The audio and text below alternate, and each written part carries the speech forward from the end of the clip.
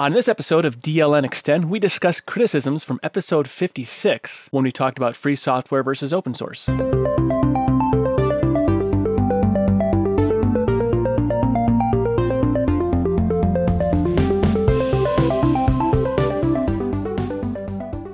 This episode of DLN Extend is brought to you by DigitalOcean and Bitwarden.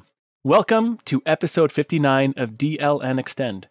DLN Extend is a community-powered podcast. We take conversations from the DLN community from places like the DLN Discourse forums, Telegram group, Discord server, and more. We also take topics from other shows around the network and give our takes. With me today are my two co-hosts of this extremely fun podcast, Wendy, the Grand Marshal of all things photography on the Destination Linux network, and Matt, the kingpin of pushing gaming, especially on Linux. How are you guys? Doing fantastic. Always doing good for the most part.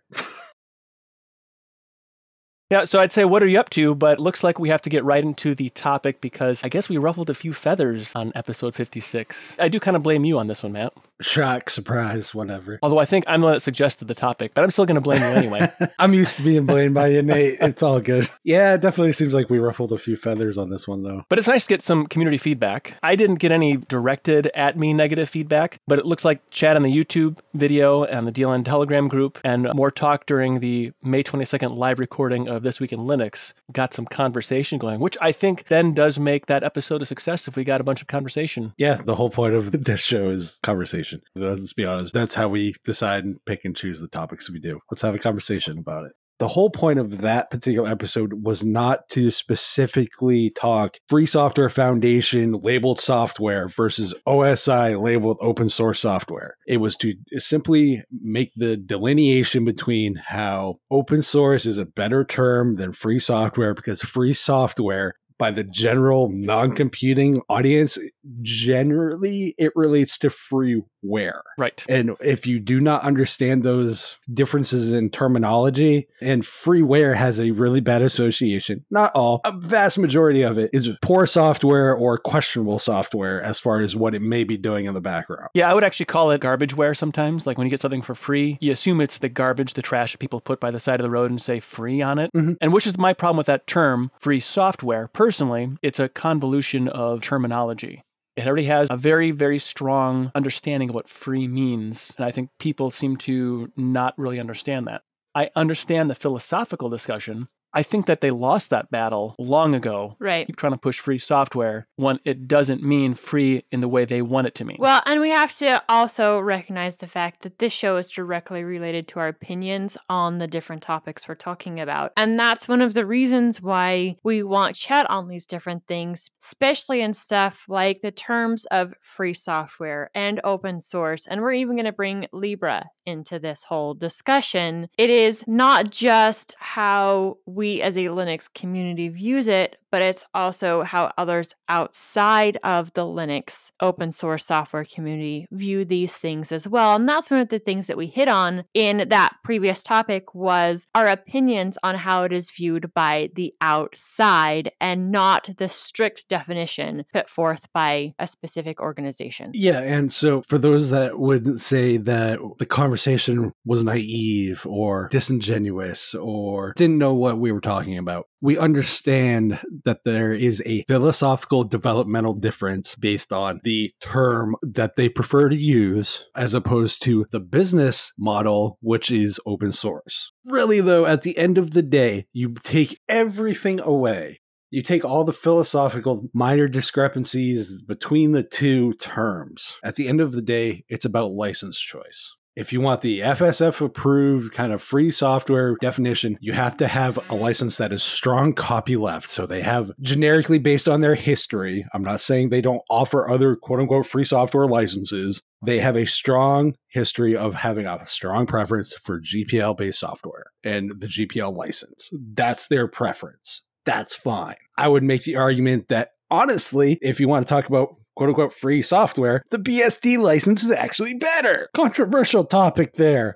You would never. I would argue that point because the problem with BSD is, now people have taken it and run with it, Mac OS, right? But how much have they given back to the community that actually started it? So I actually don't think BSD is a very good free license because it's a non-reciprocal license. Yes. It's like a bad relationship. Well, here's the thing, though. While it doesn't have the copyleft provisions, some people will view copyleft licensing of GPL, they would view that as a restriction. Yes. This is true. It is a restriction. One man's give back is another man's limitation kind of deal. I understand what you mean by that, but at the same time, there's a communal aspect, a respect aspect, I think, that is lost by those that just want to take advantage of somebody else, which I feel like the BSD license provides more being allowed to be taken advantage of. And so, yeah, is it freer? Sure, but it's not as respectful. But this was part of the problem with free software as a term in general, because then the average person is going to bring free unless they've read this 7-page article from the FSF describing exactly what free is. And if you need to have a 7-page article describing exactly what the term free software is,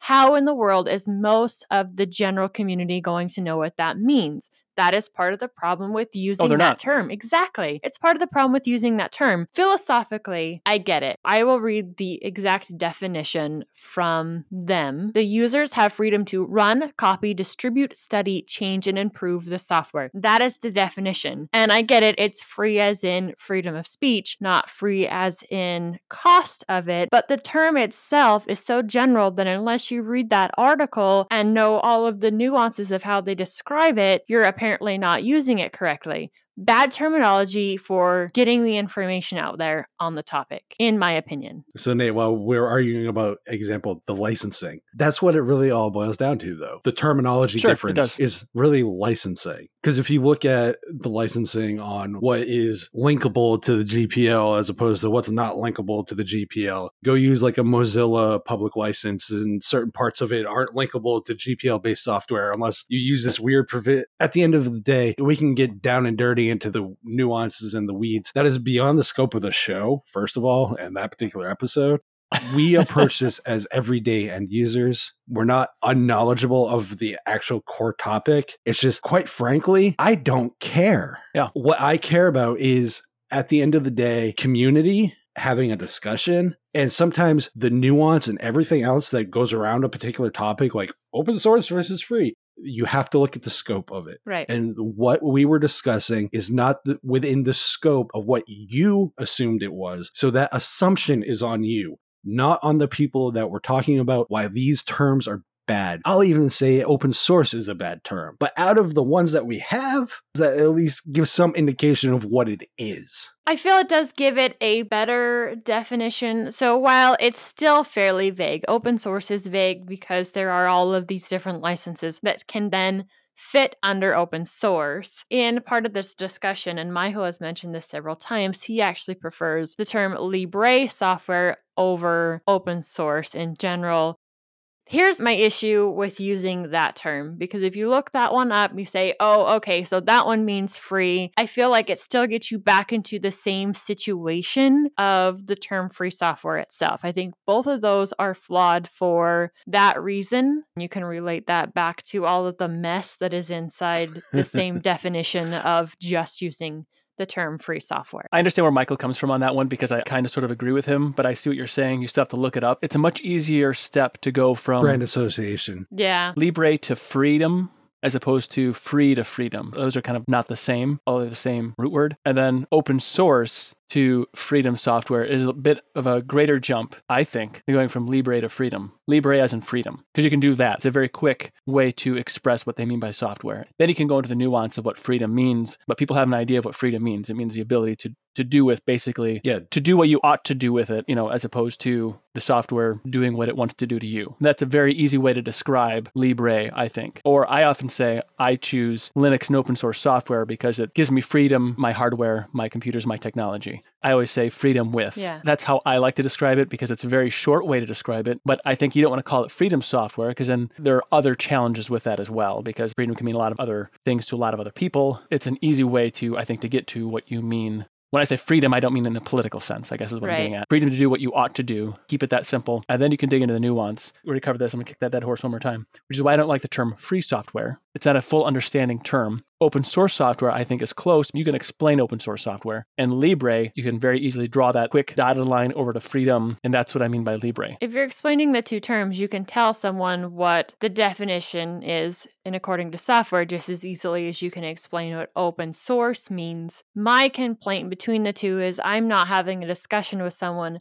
They're just randomly coming across those terms as they're doing their research, they're in a class, they're whatever. Those terms come up. And in our world today, in the technology world today, especially with the addition of application stores on everyday devices that are all around, some of those you don't have to pay for. And one of the first things, as I described in episode 56, that most people will think of is, oh, that is free software. Free as in cost, not free as in freedom. Yeah, really, it does boil down to the FSF. They lost the PR battle. They lost that branding battle. Get over it. For sure. I'm just going to be 100% real right now. And, some people might like this opinion, some might not. And it's totally my opinion. I love what the SFF originally did. A lot of the licensing, a lot of that stuff. What have they done since GPL 3? DigitalOcean is offering their App Platform service, which is a solution to build modern cloud-native apps. With App Platform, you can build, deploy, and scale apps and static websites quickly and easily. Simply point your GitHub repository and let the App Platform do all the heavy lifting. It has support for many programming languages such as Node.js, Python, Go, PHP, Ruby, plus their support for static sites, Docker, and container images. What are the other cool things that go with this DigitalOcean App Platform service?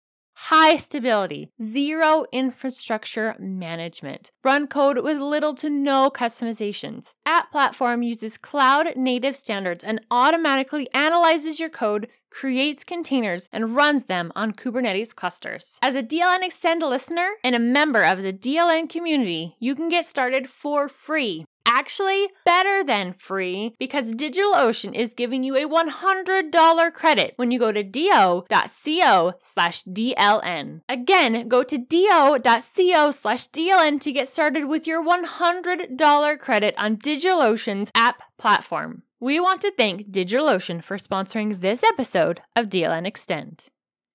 I actually think they should have stopped at GPL2. That's why the Linux kernel is still under GPL2, because Linus Torvalds says the same thing. Not to derail the conversation, but I'm going to, so I apologize. My issue with what has progressed since GPL2 is if you start reading through the GPL3, it is a lot more complicated. It doesn't help the cause. It's more authoritarian in how it comes across. And also it has a lot more teeth to it, which I think teeth do scare people off. I'm fine with the teeth, the enforcement clauses and all that kind of stuff. I'm fine with that. What I'm not fine with is they talk about wanting to give the users freedom and all this other stuff. Yet they have like these weird like TiVoization clauses and all these other stuff. Oh, well, they didn't have to contribute back their changes and all this other stuff. That was a limit of your license that they originally went with. Right. I'm almost going to ask, I haven't looked at it recently, how many projects are using V3? I know a good portion use them, but like there's been a lot of different licenses being used. Last I heard reported is GPL use is actually down compared to other licenses. Well, and this comes back to almost a side topic on a side topic. As the creator, you get to choose which license you use for the software you create. And then the user of that software gets to determine if they want to agree to that license or not. And I can come from that, the photographer directive, because the pictures that I put out, whether they're to a client or I'm sharing them with the community as a desktop image, there is a license attached to those. And most of the ones that I put out to the community, some of the landscape stuff that I do, though I'm sorry, it's been a while since I've had one to go out. I am working on that. Summer is coming. I will have a free to use, but a non-commercial clause. I do not want those used for business purposes, and I have very specific reasons why I don't want to. The community can use them, but they're not for commercial use. Specifically when it comes to photos and art and music and that kind of stuff. The Creative Commons stuff, like the licensing structure, at least makes sense. So when you see abbreviations, you can kind of get the idea. Right. They're very concise and to the point, whereas that was part of your problem with the GPL3 is it is convoluted and not precise and to the point. Exactly. To Nate's point, like it is convoluted. To me, it's almost limiting for a thing that wants to talk about being freedom and all the other stuff. say what you want. Oh, well, it's limiting companies. Well, companies are filled with people. The ideal thing about the GPL2 that I found is we wouldn't have a Linux community without the thing. Right. I totally agree. People want to talk about changes being contributed and stuff. That one clause is actually the biggest strength of it, and that's building a community. I think all other versions of it since then have not helped with that. I mean, you'll get contributors and stuff, but the scope of a project like the Linux kernel, I think, is less likely to happen on a V3. Not saying it can't. I'm just saying, I ain't seen nothing like the size of the Linux kernel on a V3 license. The kernel license is version 2 entirely. I think there might be some BSD type provisions in there, but I could be wrong. I may have misread some things. Again, hence why I say V2, to me, in my opinion, is better because it actually builds out a community. While the give back clause can be seen as, potentially limiting and stuff, it helps to make people want to contribute better. And a lot of that's based on the approach that places take. I mean, how many times have we heard about certain places suing places for not being GPL compliant as opposed to trying to get them to join the fold, which a lot of the time has happened. The kernel devs will be trying to get these guys into the fold. You'll get some license enforcement group that ends up suing the people the kernel guys are trying to work with. And it's like, well, that blew that up. Yeah, there's some cases in the past of such things happening, just driving people away from open source software or freedom software because of the litigious nature of some groups out there. It's better to attract people to culture than it is to drive them away by strict rules of the culture, if that makes any sense. Mm-hmm. Well, I believe that the freedom, as I mentioned before, should be free all around. It should be not only the user, but the developer itself. And that's part of the problems that I have on the philosophical terms of the free software. So reading directly from the article, in order for these freedoms to be real, they must be permanent and irrevocable as long as you do nothing wrong. If the developer of the software has the power to revoke the license or retroactively add restrictions to its terms without you doing anything wrong to give cause, the software is not free. Basically, this definition says that the developer itself, the creator of the software, has no freedom in changing the license, period. They're done. That's it. That's not freedom either. Yeah, that doesn't sound like freedom to me. I know we're going to get those. Well, you can get people to change the licensing by signing over the copyright. There's so much nuance and so much legalese kind of BS speech that goes into all these licenses at this point. My criticism of the people criticizing is that it doesn't matter what explanation we get. You will not be happy because we didn't approach it from your way. How dare you? How dare I, have a difference of opinion? We all won't agree on this topic. It is a very volatile topic in which there are very strong feelings in a lot of different ways. I think bottom line, we all stand by exactly what we said in episode 56, that it's a poor term because outward facing, it just can mean so many different things. And the definition itself from the FSF is extremely convoluted in all of the restrictions that go beyond what its first definition states. Yeah, definitely. And that's why, personally, if you just look at the two terms, open source is a better term. Mm-hmm. I'm not a fan of either, but if I'm going to choose FSF, you can keep your kind of, not going to lie, bad term because it has a bad preconceived notion attached to it. And I don't think in general that we will have a good term as a community until we have some of the larger overall advertising or name face value that some of these other operating systems or software types get. It's hard for either of these terms to be well understood if we're not getting the information out there. And I think in general, if we're putting that information out to the community, open source is an easier one to do. Well, see, that's the thing is even companies who aren't traditionally, shall we say, the most open source friendly places, even when they've done keynotes and stuff, and they're like, oh, we open sourced this piece of tech.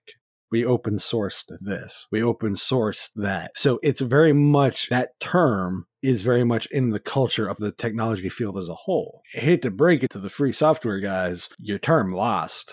Again, you can get into the licensing debate. The one that at the moment has won is open source. And some people might not like that, and that's okay. And if they want to get down and dirty in the weeds about the philosophical differences between OSI definition, open source, and the free software definition by the Free Software Foundation, have fun. At the end of the day, I don't care. It's open source. You lost. I like how they turned open source a noun into a verb, adjective noun into a verb, open sourced. It's just fun for me. I've watched Apple keynotes where they say it, Microsoft keynotes. Bad companies like Facebook and Google use it all the time. It's part of the culture that is tech now. This is true. It's the same reason not always the best technologies win out. It's the one that gets noticed more, and then you just have to roll with it and make the best of what you can with it. Well, in this case, I would say the best tech going out because free software is as a term in relation to perception of general computing people. Open source is still a better term. Well, actually. Yes, I didn't. Well, actually. I don't want to make anybody mad. I think that there's a lack of, let's talk about it as opposed to browbeating. Don't browbeat me into the pew, all right? Let's have a conversation about it. Maybe that's too extreme. That actually brings up one of the conversations we've had multiple times throughout this show that's kind of threaded through is being a good community member. And then you do have these sides that have such a strong opinion one way that there is no conversation. There is just, this is the way it is, and this is why it should be, instead of, okay, I totally get the philosophical. I understand where you're coming from, but the philosophical isn't the only thing that matters because we also have to live in the real world. So how can we merge the two? Right. You can't just start changing terms on things and expect people just to jump on board. The philosophical debate and all the other stuff, it's always going to be there. Some people are going to care about it. Some people aren't. The people that do, awesome. Keep putting up that fight, whatever. That's your prerogative. I lean towards open source as the first solution, but I'm not against the proprietary stuff, free software stuff. My preferred preference. Right. So I live in the realistic, pragmatic end of the spectrum where it's like, these are tools that need to get stuff done. If I'm not going to try to use the nail gun instead of the hammer. It'll work. I mean, until you break the nail gun. Exactly. But that is all part of your individual freedom. You choosing which software you want to use and choosing which license agreements you'll comply with or that you'll agree to. That's all part of you having your very own choices. And that's part of the developer having their very own choices. Very much. It makes for a good negotiation, actually. It does. Yes, we understand there's nuance. We understand that there's philosophical and all debates and all the other stuff between two terms. Really, at the end of the day, boiled it down to one lost because it has a bad preconceived notion, the other one because it was its own thing. Yeah, I mean, you can keep calling it whatever you want. You can call it potato software for all you know. You can call it Bob. Yeah, call it Bob. That's your prerogative. The issue is I have to be able to navigate the world too. In order to be able to compartmentalize and navigate things appropriately, I got to use terminology that all fits together. Right. I'm not against the philosophy behind free software as in freedom software, but I just don't think it's a good term. That's it. And I think it is very hypocritical to say free software, and then as you're saying, this is freedom software, also putting restrictions on the developer. This episode of DLN Extend is brought to you by Bitwarden. Bitwarden is the password manager we use and trust. It's the easiest, safest way for individuals, teams, businesses, and organizations to store their passwords and other vital, sensitive information. Bitwarden lets you choose the authentication to access your password manager, such as PIN, master password, and adding phrases or fingerprint security, all to keep your passwords safe. Go to bitwarden.com/DLN to get started for free. Bitwarden is a password manager that I use and trust because Bitwarden is 100% open source. It has extensive security audits. It gives you the ability to self-host if you so choose. So go to bitwarden.com/DLN to get started for free. It's only $10 for a premium account, which gives you 1 gigabyte of encrypted file storage, 2-step login with YubiKey, U2F, Duo, Vault Health Reports, and more. Make the smart move like many from the community have and go to bitwarden.com/DLN to get started for free. If you're like me, you'll want to show your appreciation by signing up for the premium edition, especially since the premium edition starts at only $10 annually. Bitwarden has saved me from getting into a serious jam numerous times. Now, you wouldn't be able to pry it from my cold, dead device. Thanks to Bitwarden for sponsoring this episode of DLN Extend. Well, Matt, now that we're done ruffling feathers again, what's something that we can bring us to a more happy place? I know you're doing some gaming. I see something about is becoming human. Something some would say I am not. Yes, the game is called Detroit Become Human. And, well, insert Detroit joke here. There's nothing to joke about with Detroit. I'm kidding. That was a joke in and of itself. This particular game, ironically, is kind of like an interactive movie, choose your own adventure kind of deal. It's a lot of QTE-based, quote-unquote, gameplay. QTEs are quick time events, push button here kind of deal. Mm. The path to get there is the game has different fail states and different endings. So every playthrough is not always going to be the same, depending on like certain things of what you did and what you didn't do and that kind of stuff. Choice consequence kind of system. Example, like you play 3 different characters. They're androids who achieve sentience and all that kind of stuff. The whole debate about do they become human or human-like? Do they usurp their creators and all that kind of stuff? It's actually much better than I'm making it out to be in that regard. All the main characters can die. That is one ending state of the game. Everyone's dead. Another one is you play 3 different characters, the leader of the android revolution, quote unquote, and then you also play kind of 2 members that are polar opposites. One that is fighting whether are they more than human or are they just a machine, kind of like Data on Star Trek kind of deal. Well, they answered that question in Star Trek. Yes, in a not so violent way. No comment.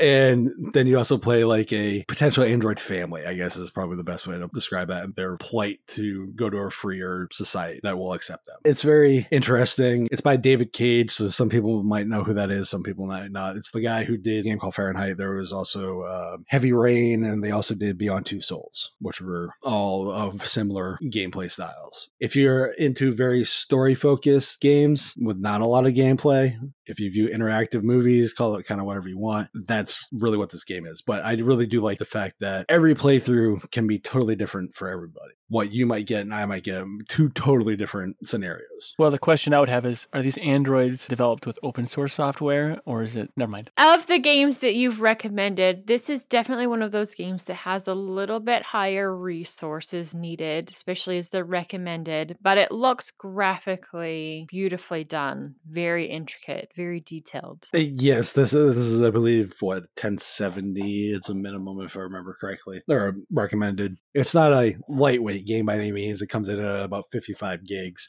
Mm-hmm. Ironically, this is actually a PS4 game originally. Then it came to the PC, Epic Store exclusive, and then it was recently put out on Steam not that long ago. So as of this recording, it's on sale for $27.99. You can find it cheaper. I'll let you determine where. And it runs in Linux okay? I have it running using the Heroic launcher, which is the Epic Game Store launcher on Linux. I have it running on a 1060, and I haven't had any issues with it. Runs fine, boots fine. I can only go by my experience, and it says it's good. ProtonDB might have some tweaks and stuff. I haven't really looked just because I'm not using Steam per se to actually use it as a launch game on it. It's a recommended 12 gigabytes of RAM. That seems like a lot for a game. I don't know. I'm not the one to talk about There's on that. a lot of graphics loading in this one, and you probably, where it's story-based, there's probably some of the stuff that is running, saving in the background, preparing for what you choose. Yeah, so each chapter scenario, as you make choices throughout it, it kind of snapshots in certain spots as you go down. You can almost consider it like ZFS, Nate. Oh, okay. Or ButterFS.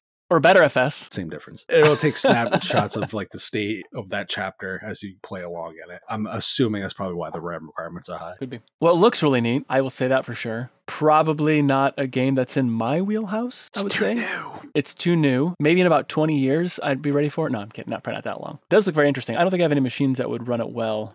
Actually, I have one machine that would run it quite well. I have no problem. I'm assuming that's your AMD system, right? Yeah. Mm-hmm. It doesn't require what they say for the CPU. So not going to lie there. Because I have that running on a 2nd gen i7 and lies. Well, they give i5s, but they don't give i7. I don't understand the system requirement recommendation. It doesn't seem clear. So there is the official minimum, and then there's the recommended minimum. So you can go lower. That'll give the recommended experience that you're going to want playing PC. The minimum is just like, it'll run, kind of. You can get through the game, but it may not be the best experience, but you can play it. It would be like a game at 720p, 30 frames kind of deal. Yeah. It's like saying you can race a Ford Fiesta. It's not going to be the best experience, but you can do that. Yes, exactly. That is the best comparison I've heard in a while, Nate. Wendy, what has been going on with you? I actually have a little bit of stuff going on, and I'm extremely excited to say the last shipment of laptops have arrived at my house. It arrived just before we started recording, so I haven't even got to open them yet, but we are fully stocked. and ready to rock and roll for class this fall. Woohoo! Thank you guys so much. I'm super excited. Extra special thanks to Bill for shipping me all of those laptops and getting them out so quickly. Most of them come with a built-in pen, and the pens work on the screen. So there is so much that I can do with the laptops that were sent.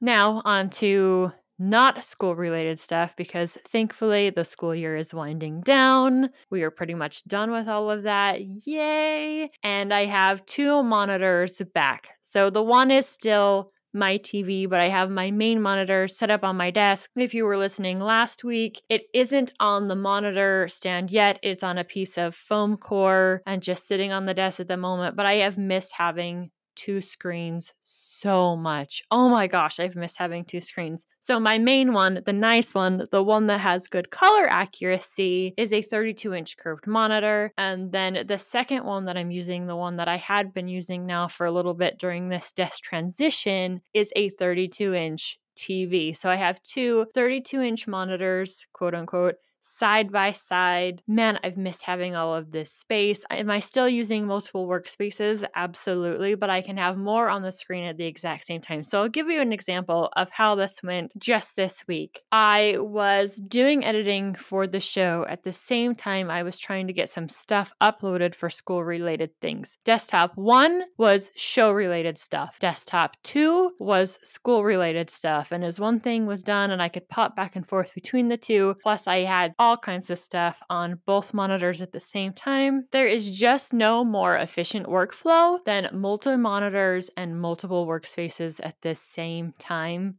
I have no idea how I was surviving on just one for a while. I am taking a little bit of a performance hit when it comes to some game-related stuff. I don't care. I really don't care. I'm glad to have 2 monitors back. I can't function with 1 monitor, it seems, anymore. Like, I'm kind of spoiled now. 2 monitors, it will have to be pretty much minimum forever at this point. Yeah, absolutely. There's just no way to get around. You can. I can survive with 1 monitor, but it is painful. I was going to say, you can survive with 1 monitor because you showed you that you could.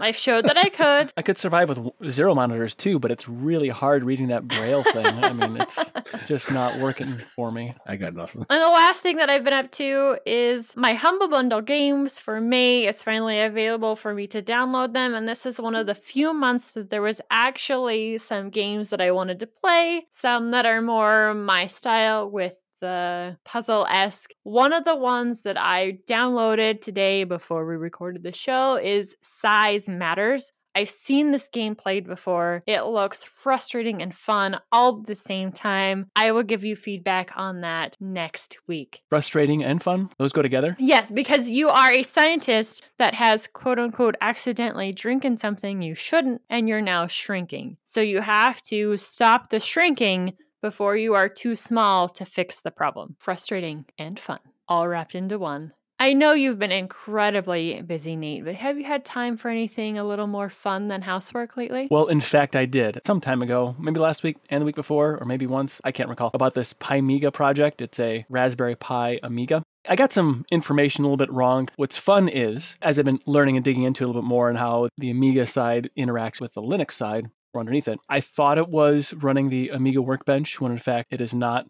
It's actually running based on the classic Workbench. It's called Scaleless. It's a Workbench replacement. It doesn't have the limitations that you would have of trying to run the classic Workbench. And so I started documenting everything. I contacted the guy who runs this Pimiga project. He just does it just to do it. It's Chris Edwards. And I started consolidating all the information because it wasn't one place you could go to find the information. There's his videos and there's someone else did some little bits on it. Someone else has blogged on it, but there's nothing really cohesive about the information. I started pulling the information together. Basically, I created a page on cubiclenate.com/Pimiga that kind of goes through and walks you step by step through it. I'm not done with the page at all. It's still under construction. I'm verifying all my directions based on his README and so forth. I have a playlist now of just some different videos about it and so forth on YouTube as well. Just a playlist I put together for people to try and make it simple. He's like, hey, great, thanks. I appreciate you doing that. I want nothing to do with web design. I have no time for that. And so I'm going to continue to consolidate the other stuff. Also, when he's ready for version 2 of the project, he's actually let me be a tester for it as well. So I think that's fun. Kind of sort of just got involved a little bit in a way that I could and helping with documentation and whatnot. I've only had like maybe a couple hours in the last week of it actually been able to put collectively. So it's like a few minutes here, a few minutes there. I'm excited to see how this project progresses. That is a really awesome way to get involved in a project that you found that it brings back one of your loves. The Pi and the Amiga, combining my loves. Merges two loves together, the Pi and the Amiga. There's other things too I'm trying to learn to understand. I want to see if I can actually run maybe I can, and I just haven't read it that far. I actually haven't had the time to do it, but I have a 3.5-inch USB floppy drive. I want to see if I can write Amiga format floppy disks on it so I can use them on the Amiga from the Pi Amiga. I'm not there yet. Probably easier if I just use the compact flash card reader on the Amiga that I do have. That might be easier. Or install the USB thing on there, some sort of an adapter. That's a little more expensive. 3.5? You're not going to go all the way to the 5-inch? Well, Amiga doesn't have the 5.25. They only have 3.5-inch. Amiga came later in the 80s, not in the early 80s. Yeah, it's all 3.5-inch there. The new standard, the new standard. Heck, the first computer that I used in the 90s had the 5-inch. The 5.25 has its place, using it as a fan to keep you cool when it's a little bit humid out. I'm really sad that all those discs got thrown away or whatever happened to them over the years. I would love to have them just to show my children. My kids get a kick out of it. When I show them an SD card that has like a 128 gigabyte SD card, and I say, see these discs? You would need thousands upon thousands of these just to fill that up. Like, really?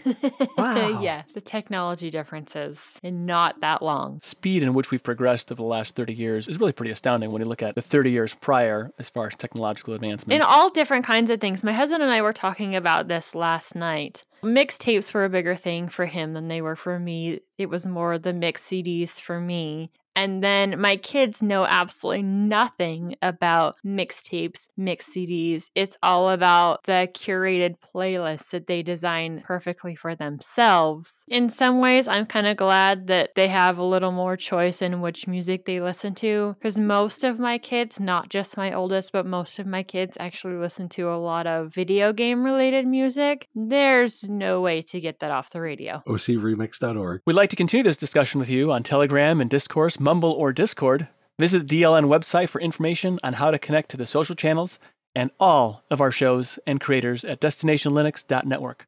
For more information on me, you can go to cubiclenate.com. Links to my regular written blatherings, podcast, and YouTube channel can be found there. And you can find my random ramblings on Twitter and tell me how wrong I am at MattDLN. Very. You can find me on Mastodon at WendyDLN at mastodon.com. Be sure to check out the DLN merch store. Grab yourself some awesome DLN Extend swag, along with stuff from across the network. I started a thread over on the Discourse forums asking you guys what you thought about our live show. Whether you caught it live or you've listened to the officially released version, we want to know what you think. So stop by and leave us a note. As always, we thank you for joining us. We'll be back next week with another fantastic episode of DLN Extend. Until then, have a great week, everyone.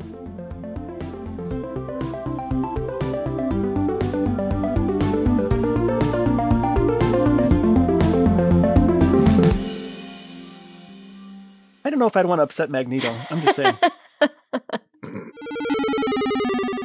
I'm surprised you didn't say like a Ford Pinto that caught on fire.